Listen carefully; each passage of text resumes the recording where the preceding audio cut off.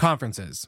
Long agendas, big venues, always on your feet, barely getting to see the people that you want to see, and then, of course, the expense. Well, the three of us at Good Morning Hospitality are launching Good Morning Retreats. Our first retreat is this July 8th through the 10th at the Horst Hospitality Training School in Auburn, Alabama. If you go to goodmorningretreats.com, you'll find out more information about our first retreat that we're launching. We have already filled half the slots. We have 20 available and we have about 13 already filled. So make sure you go there, you apply, show your interest, and we'll get you all situated for our first ever Good Morning Retreat. Thanks so much for tuning into the podcast. And now back to the episode. This episode is brought to you by Reese's Peanut Butter Cups. In breaking news, leading scientists worldwide are conducting experiments to determine if Reese's Peanut Butter Cups are the perfect combination of peanut butter and chocolate. However, it appears the study was inconclusive, as the scientists couldn't help but eat all the Reese's. Because when you want something sweet, you can't do better than Reese's. Find Reese's now at a store near you.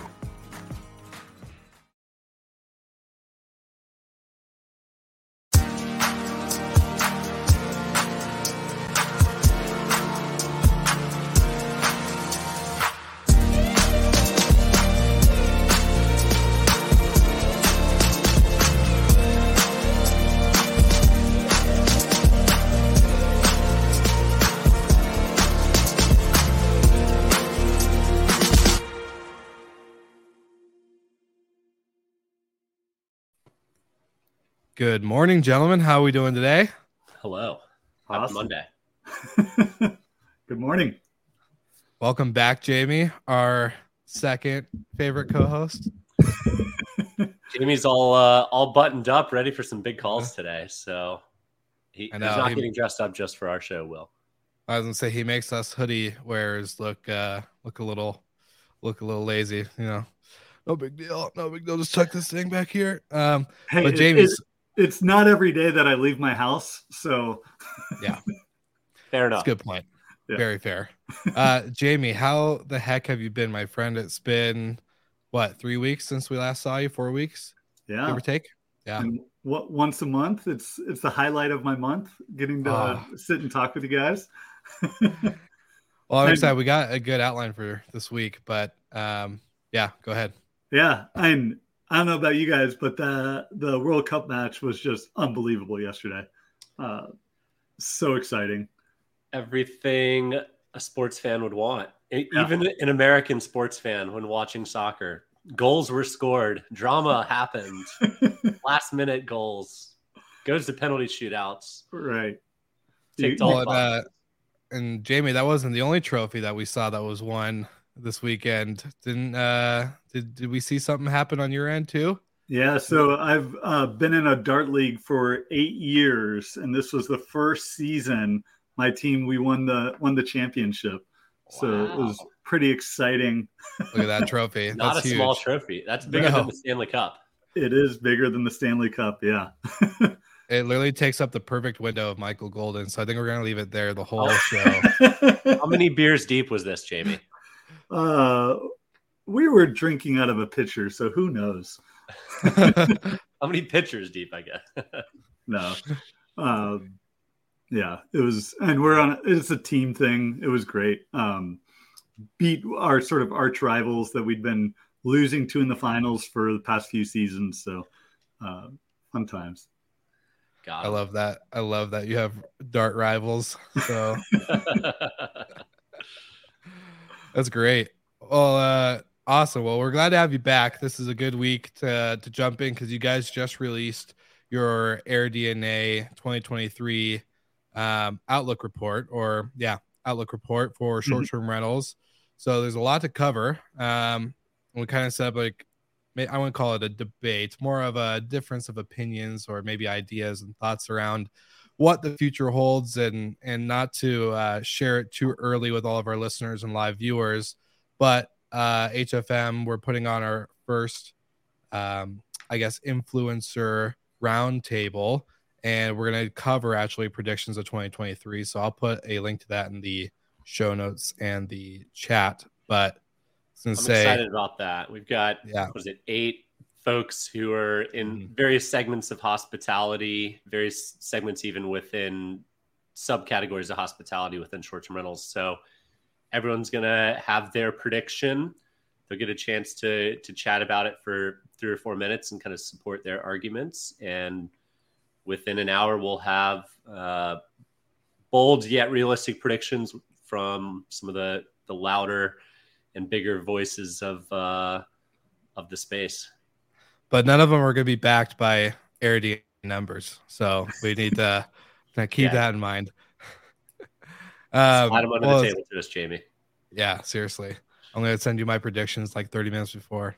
But there was some industry news. And so before we get into the report, just 2 things. We saw Muse raise $185 million. So congrats. Equity. To Richard. It was north of 200 if you add in debt. So yeah, that's wild. That's a lot of money. So congrats to Richard and Matt. You guys are killing it. And then Inspirato announces something, and I'll let Michael take it away because I guess you're more familiar with it. I think the cool thing with Muse is they're going after independent hoteliers and kind of more hotel-like short-term rental operators. They also have a venture arm, and we covered this maybe 6 months ago, but Muse being able to invest in some of their best integration partners is a big win for up-and-coming hotel tech. They get to align with one of the bigger platforms, and they can get some funding. And if they get funded, then Muse is going to push them to the top of the line and sell them during their sales pitches. So I really like that strategy. It flips on the head what we see a lot of times in short-term rentals, which is vendors getting squeezed by PMSs, having to give up rev share to have an integration. This seems like a win-win for both sides versus, a win for one side. Moving into Inspirato, they launched Jaunt Living. Love the concept, hate the name. The concept basically is longer term stays. So a couple weeks to a couple months. If you live in New York and you don't want to buy a place in Fort Lauderdale, you can subscribe with Jaunt Living and grab 2 months of a place down there from their exclusive collections of properties. It could be snowbirds, it could be golf fanatics, it could be ski bums, ski fanatics, whatever, where you're picking up longer term stays, higher revenues for Inspirato. They need it right now. Stock is not treating them very well, the public markets. So hopefully this provides a bit of a lift for them. But I know the snowbird market's huge in certain areas, and I think this is an interesting play. So let's see if they can execute. 100%. Awesome. All right, Jamie, we're gonna let you take it away. It's your time to shine. Let's jump into the data. I want to get into it because one, I'm not the most data-driven person, I guess. So I'd love to give us like a brief overview of the outlook that you guys published last week. Yeah. So twice a year we put out our updated forecasts. So where do we see the current year and year ahead? So we just released that. There's a few sort of highlights that I think are interesting. And we are anticipating a slight recession in 2023. That recession, and we don't expect to turn demand negative. So this year, as an industry in the U.S., we saw demand growth at about 20%. Next year, we're expecting about 6%. So that's, and you can do the math, that's a pretty significant drop off in the growth rate. Supply, we're going from growing supply at 25% this year to about 9% next year.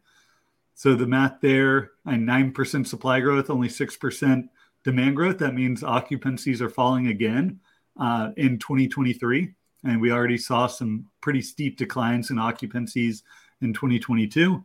And then the lowering of occupancy sort of erodes some of the pricing power of operators, and we only see ADR growth of about 1.7% next year. Occupancy falling more than rate growth, that means average operator has a RevPAR decline of 1.6%. So that's sort of money to the bank. Everyone is sort of on average earning a little bit less next year than they earn this year. And earning less revenue is never good. A decline of only 1.6% in the face of recession, where recessions typically cause pretty deep declines in revenue being earned, pretty steep declines in demand. We're sort of coined this recession a goods recession as opposed to services travel. We expect overall travel demand to still actually be positive next year, which is much different than any other past recessions we've been in. So definitely some not so great news, but I think overall it's a pretty upbeat outlook considering what may be ahead in the overall economy. So many questions coming off of this. I guess first and foremost for our hotel viewers, how does this track against some of the numbers you're seeing on the hotel side? Yeah, so I think STR's forecast for demand next year is up 3%.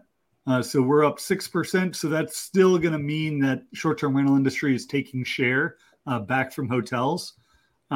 We've been growing overall share of accommodated demand. So, and you take people staying in hotels, people staying in short-term rentals, and look at short-term rental share of that overall demand.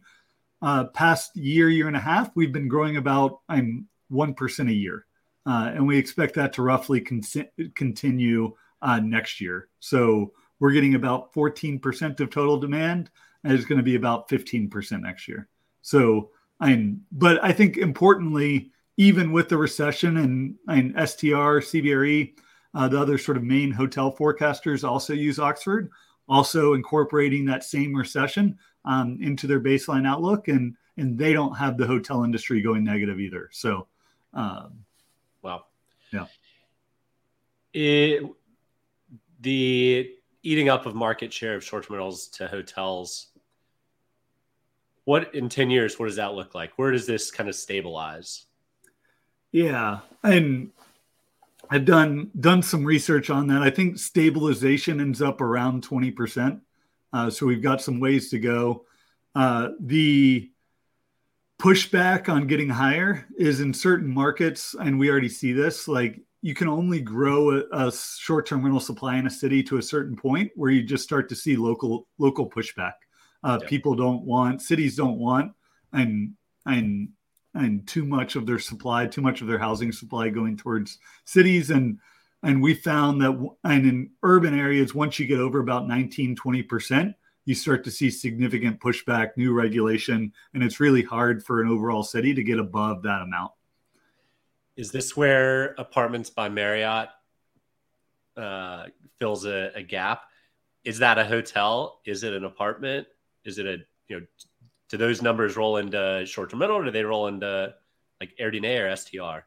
Yeah, and it's a good question, but I think it points out to where the industry evolves to, and it's a purpose-built product. So it's not homes, not apartments that were originally in the short-term rental industry or traditional long-term rental industry being shifted towards short-term.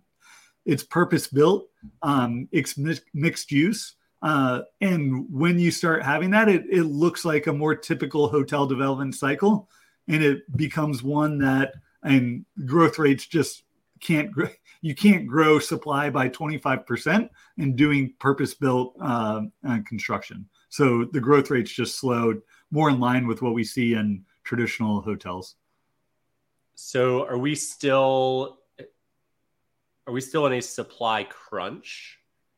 I know during or coming out of the pandemic, Vrbo, Airbnb, it's all about supply for them. Yep. Has that tamed down a good bit? Is it fairly balanced? Where are we?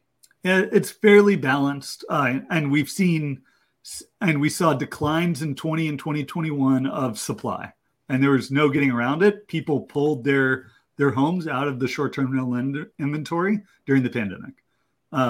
We've seen significant supply growth this past year across the world. That's been great for Airbnb, been great for Vrbo, and helped them sort of growing their earnings by adding additional supply and be able to accommodate more people in those listings. That additional supply, though, has definitely pushed the occupancy and amount of revenue that each operator can earn down. And there's just more supply. Guest and demand isn't growing as fast as supply. So average revenue per listing is going down throughout and a lot of the U.S., mostly in destination areas where supply growth has been greatest. And next year, the sort of economics of investing in short-term rentals just doesn't look as great. And interest rates are 6-7%. Home values are still elevated. We're not seeing significant declines yet in home values, though we do expect about a 10% decline peak to trough. And that's just going to make it where a new investment isn't as high as it's been. There's still going to be, this is where I'm interested in you guys' thoughts, like there's still going to be people and existing second homeowners sort of bringing their homes into the inventory. There's people that and maybe losing their jobs and want to earn revenues off of either their primary residence or a second home. So we do expect some growth, and it's yet to be seen where all that growth is going to come from. Yeah, it's like when you're talking about supply, it is definitely constrained in urban markets. We're already seeing that. We're even seeing it start to constrain in vacation rental markets. I think Breckenridge has a cap on how many short-term rentals, Palm Springs, something similar. If we're going to grow supply essentially by or demand by another 5%, which grows the total market share by 33%. Is that good math? Where's that coming from? Where's everyone going? Is it the urban stuff that is more apartment style? Is it what Airbnb is doing on their multifamily team? Yeah, and the supply growth is still, or demand growth is still pretty widespread. And one thing we're seeing, and we expect to see more in 2023 is international travel back to the U.S. That is still down 33%. And that's especially impactful for urban areas where that demand from overseas travelers coming to the U.S. is still off more than 50%. A big piece of that was just how long the U.S. was locked down and restricting really anyone that wanted to come to the U.S. So people just made plans elsewhere. And then also the strength of the dollar. And it just made and continues to make traveling to the U.S. so much more expensive than staying domestically throughout parts of Europe or APAC or Latin America. But we already are seeing the dollar start to weaken a bit, and that could be really beneficial for urban travel next year. Will? Okay. I just didn't know if you're going to say anything else. Well, so would you say like I don't know, from a overall like management perspective, would you say the inventory that is larger, bigger type home style would be harder to add into the inventory growth or easier compared to like condos and kind of more of the shared living space? For me personally, I'm not dogging on the shared living space or the smaller part, because that's how a lot of people got into this whole industry. Mm-hmm. But I also feel like with the, I guess, tightening of spending in general, the bigger homes will do better, and not only revenue for the management, but they'll do better because they're targeting a different type of traveler that probably isn't super worried or concerned about spending more on a luxury or higher end property rather than more budget accommodation. Yeah. I mean, typically at the higher end, we see their earning power not as impacted as much. So if we do go into recession, and the upper end of the income spectrum is still going to continue to travel. They're still going to continue to take their vacations. Interesting enough, this so far, and job losses have been seen in the tech sector, though, and some of the highest earning and sectors of the economy are the ones that have seen sort of the weakness showing up first, and that's very, very atypical. But overall, we expect higher end travelers to keep traveling, and demand in those larger units, luxury units, to stay robust. And what we see Airbnb already sort of shifting their marketing to is around, and that short-term rentals are a great value play. So if we do go into a recession and you are looking to save money, that you're coming to Airbnb to find cheaper accommodation. And then sort of the push into having more private rooms, sort of shared space. And you saw Brian's now renting out his spare bedroom. Is he? Yeah. Is he? I wasn't able to book all the way up until 2025. So okay. Did he ever have any calendar availability, Jamie? I don't think so. I'll go back through the scrapes and see if there was any know. calendar availability. Let us know. I'll let you know. But that's something, and broadly consumers have moved away from, and especially during the pandemic, of you just don't want to stay in a shared accommodation. It was a pretty big piece of and what their demand was back in 2017, 2018. And in New York, I think it was almost 50% of demand was staying in private rooms. And if you wanted to go to the city, and you wanted to save money, and Airbnb was a really great option for that.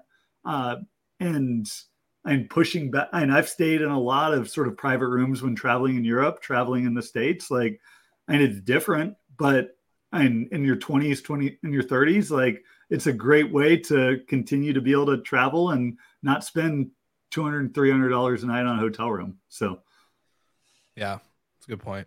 So go ahead. We've seen a number of companies raise PropCo funds to go deploy AvantStay, being one of the biggest, but there's 3 or 4 that have raised at least 25, 50, $100 million. And they're buying at the peak time. Do you see this blowing up and unraveling? I've long loved the owner operator model. Mm-hmm. I do think it's a challenge, especially the latter half of this year, to deploy that capital responsibly. Yeah. And broadly, I see them sort of buying into the long-term growth of the industry. So if institutional capital is getting in, and big pension funds, big sort of private equity groups are going to want to be buying into the short-term rental industry, they're not going to want to do it at $1 or $2 million investments at a time. They're want to be able to come in and invest 100, 200, 300, $500,000 or $500 million at a time. And I think that's a lot of what these funds are sort of gearing up for, is how do we buy the homes, build the operations, generate the cash flows that then and real and large institutional capital groups would be willing to buy in to the short-term rental industry.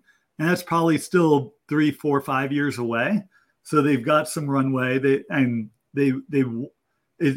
a drop in asset values over 1-2 years, and while not great, it's probably not going to sink them. And they're sort of looking at an exit still 5 years from now, and which gives sort of plenty of time for things to turn around. So as long as their investors are comfortable with that, and they've got that sort of longer time horizon, I think they're going to be okay. But not great for sort of a short term, buy and sort of exit within a year. That might be a little bit tough. Yeah. I mean, they'll typically refinance in 2 years or so. Is what I've seen as most real estate models. But even then, interest rates will hopefully not be what they are now. I'm curious, do you see them deploying 100% equity purchases, or what? How much are they leveraging with financing. Yeah, they're definitely leveraging. They're definitely using financing, and sort of pushes that and dollar further to be able to deploy more assets. And it's coming in at pretty high rates right now for those properties that maybe they bought a year ago. They're not going to want to refinance those, depending on the sort of debt that they took. Year and a half, yeah. Yeah, and 2 years out, I don't unless we go through a deep recession and the Fed's got to really cut rates, which I don't think is going to happen. I don't think they're going to do, and we're probably at higher rates for at least the next 2 years, and don't start seeing declines for maybe 3 or 4. So it may not be the best environment to be refinancing in 2 years. And then last question on this. You mentioned the dollar is starting to show cracks and weaken. Do we get back to where it was 2 years ago, or is the dollar still going to remain stronger in a better position than most other global currencies? Yeah. And it really depends on what happens with the recession next year. And if US stays out of one and the rest of the world goes into one, that probably means the dollar staying strong. If we sort of see a broad-based recession around the world, and we maybe keep declining a little bit in terms of the strength of the dollar, but it really depends on sort of what happens next year. Europe is much more at risk for recession than the US right now, given the war in Ukraine, high energy prices, consumers starting to pull back. But nothing's sort of written in stone yet. So would it be a good time to invest in assets internationally, or? Yeah, absolutely. And I've seen a bunch of funds sort of go out and trying to buy in Europe right now, given, and their investors are coming from the US. They're sort of being able to buy in euros, essentially puts a 25% discount on all the properties. And the 25% discount is an assumption that it gets back to where it was, right? No, you're sort of converting your USDs to euros, and the sort of currency just conversion right now is, and look at a year ago to today, and you're getting 20% more euros for your dollar. So that makes it just easier to extend and what you can pay today if your money's in USDs. I love it. Yeah. But let's see. Yeah, so the big risk next year though is, and we haven't yet seen supply growth slow. So our expectation is that it slows, but it's still growing at 24% right now, year over year. We haven't seen that sort of turnover. And we're definitely seeing demand growth slow. So if demand growth continues to slow and supply doesn't, and the big risk right now is just much further decline in occupancies next year, which I'm sort of playing into sort of that Airbnb bust hashtag. It could be, and there's a risk that things could be much worse for the industry. Short term. Yeah. Let's see, like, top couple things, 2 to 3 property managers listening now live or on the replay could do in order to kind of prepare for this. Do you think, obviously there's different business models, arbitrage versus co-host / management, ownership, all that good stuff. Yeah. And the number one thing is going to be sort of active revenue management. So if you're not paying attention to, and your weekly numbers, like how much bookings you're getting, how does that compare to your competitors? How does your forward bookings look? And if you're not getting the bookings you need, like, you got to adjust price. And if you're, and right now we're sort of in that lull, and it's really slow booking times, sort of November, December, heading into January. But come the third week of January, that's when everyone starts booking spring, summer travel.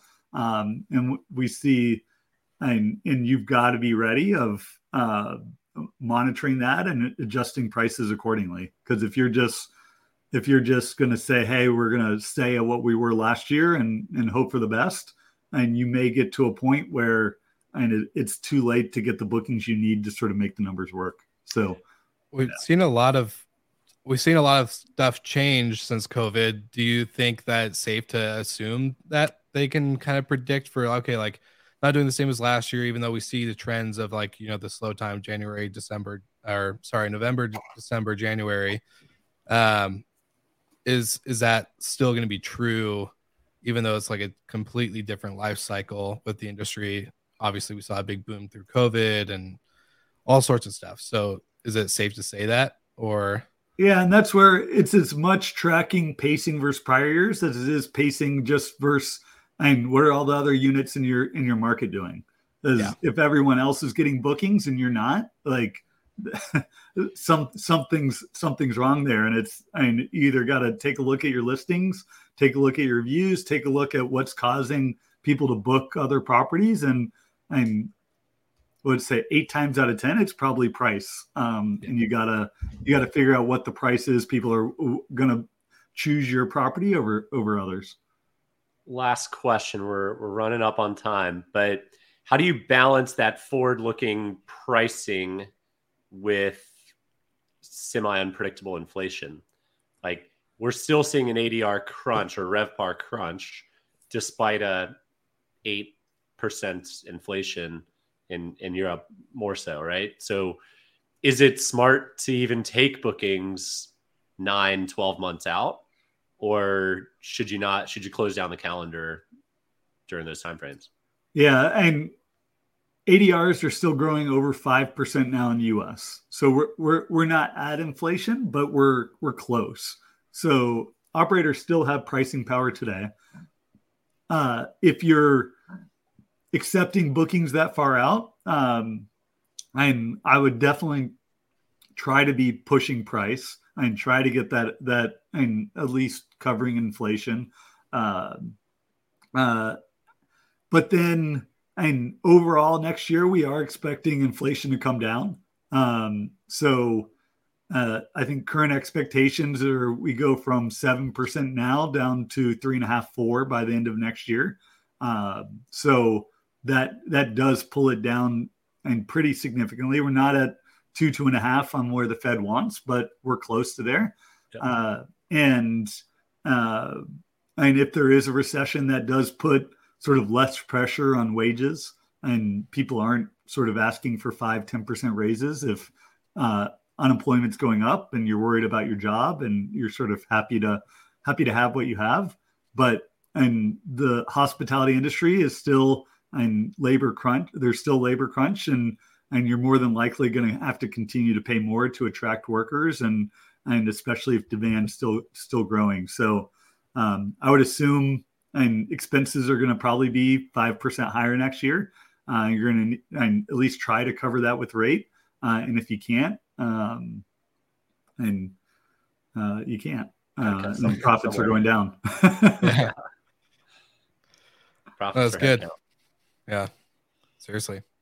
Well, snap. Like Michael said, we were running out of time, but there's a lot to go into. It's a good and it's not a bad note. It's not a high note to leave, Good Morning Hospitality on the end of the year for our last show until January. So I guess there's a lot, and I think you're right on the revenue management side. So I'm glad that you brought that up. I think it's going to be the more important part of people's tech stacks as they're getting geared up for what's to come ahead.